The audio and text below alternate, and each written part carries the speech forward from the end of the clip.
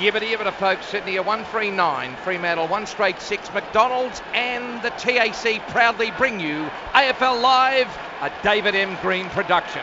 This prize can be redeemed at any Big Four across the country, 180 locations around Australia. I just want to clarify that number of locations around Australia. It's not 179, it's not 181. It's 180!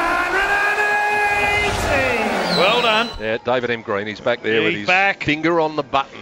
Well, we don't know how long this quarter's going to go because they don't have a countdown clock we're looking at. We're looking at a count-up clock. Haven't been invented here yet. David M. Green was back there. He could tell us, but he's gone home. Yeah, he's left. Important stoppage.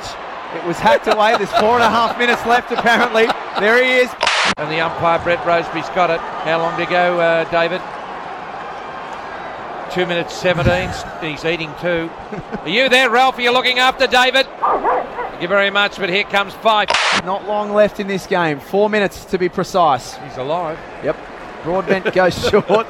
The mark is taken by this man in Jarman Impey. What I like is that no one else out there in the radio can hear David. No. But he's still whispering to us. No, don't call him by his first name. That's too familiar. David M. David M. The M is very important. David. Things that make you go.